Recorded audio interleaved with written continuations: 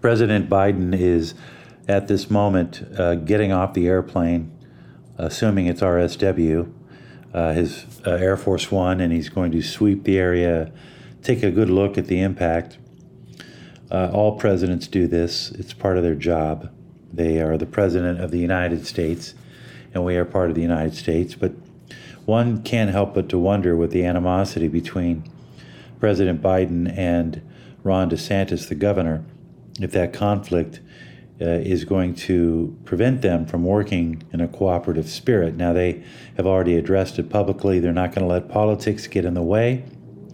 But one can't help but to wonder, because let's face it, the one thing we know about politicians is every opportunity, they look at it from one perspective.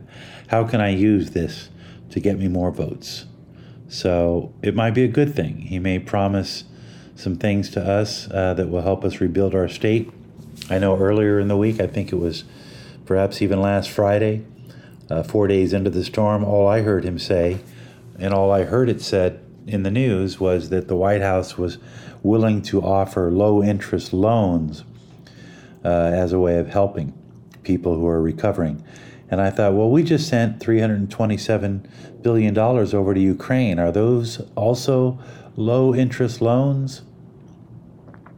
So we're now day 8 into Hurricane Ian, reporting from Sarasota, our Sarasota base, where we'll be.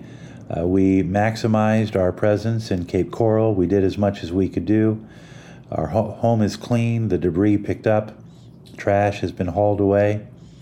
But we're in day 8 of Hurricane Ian, the aftermath.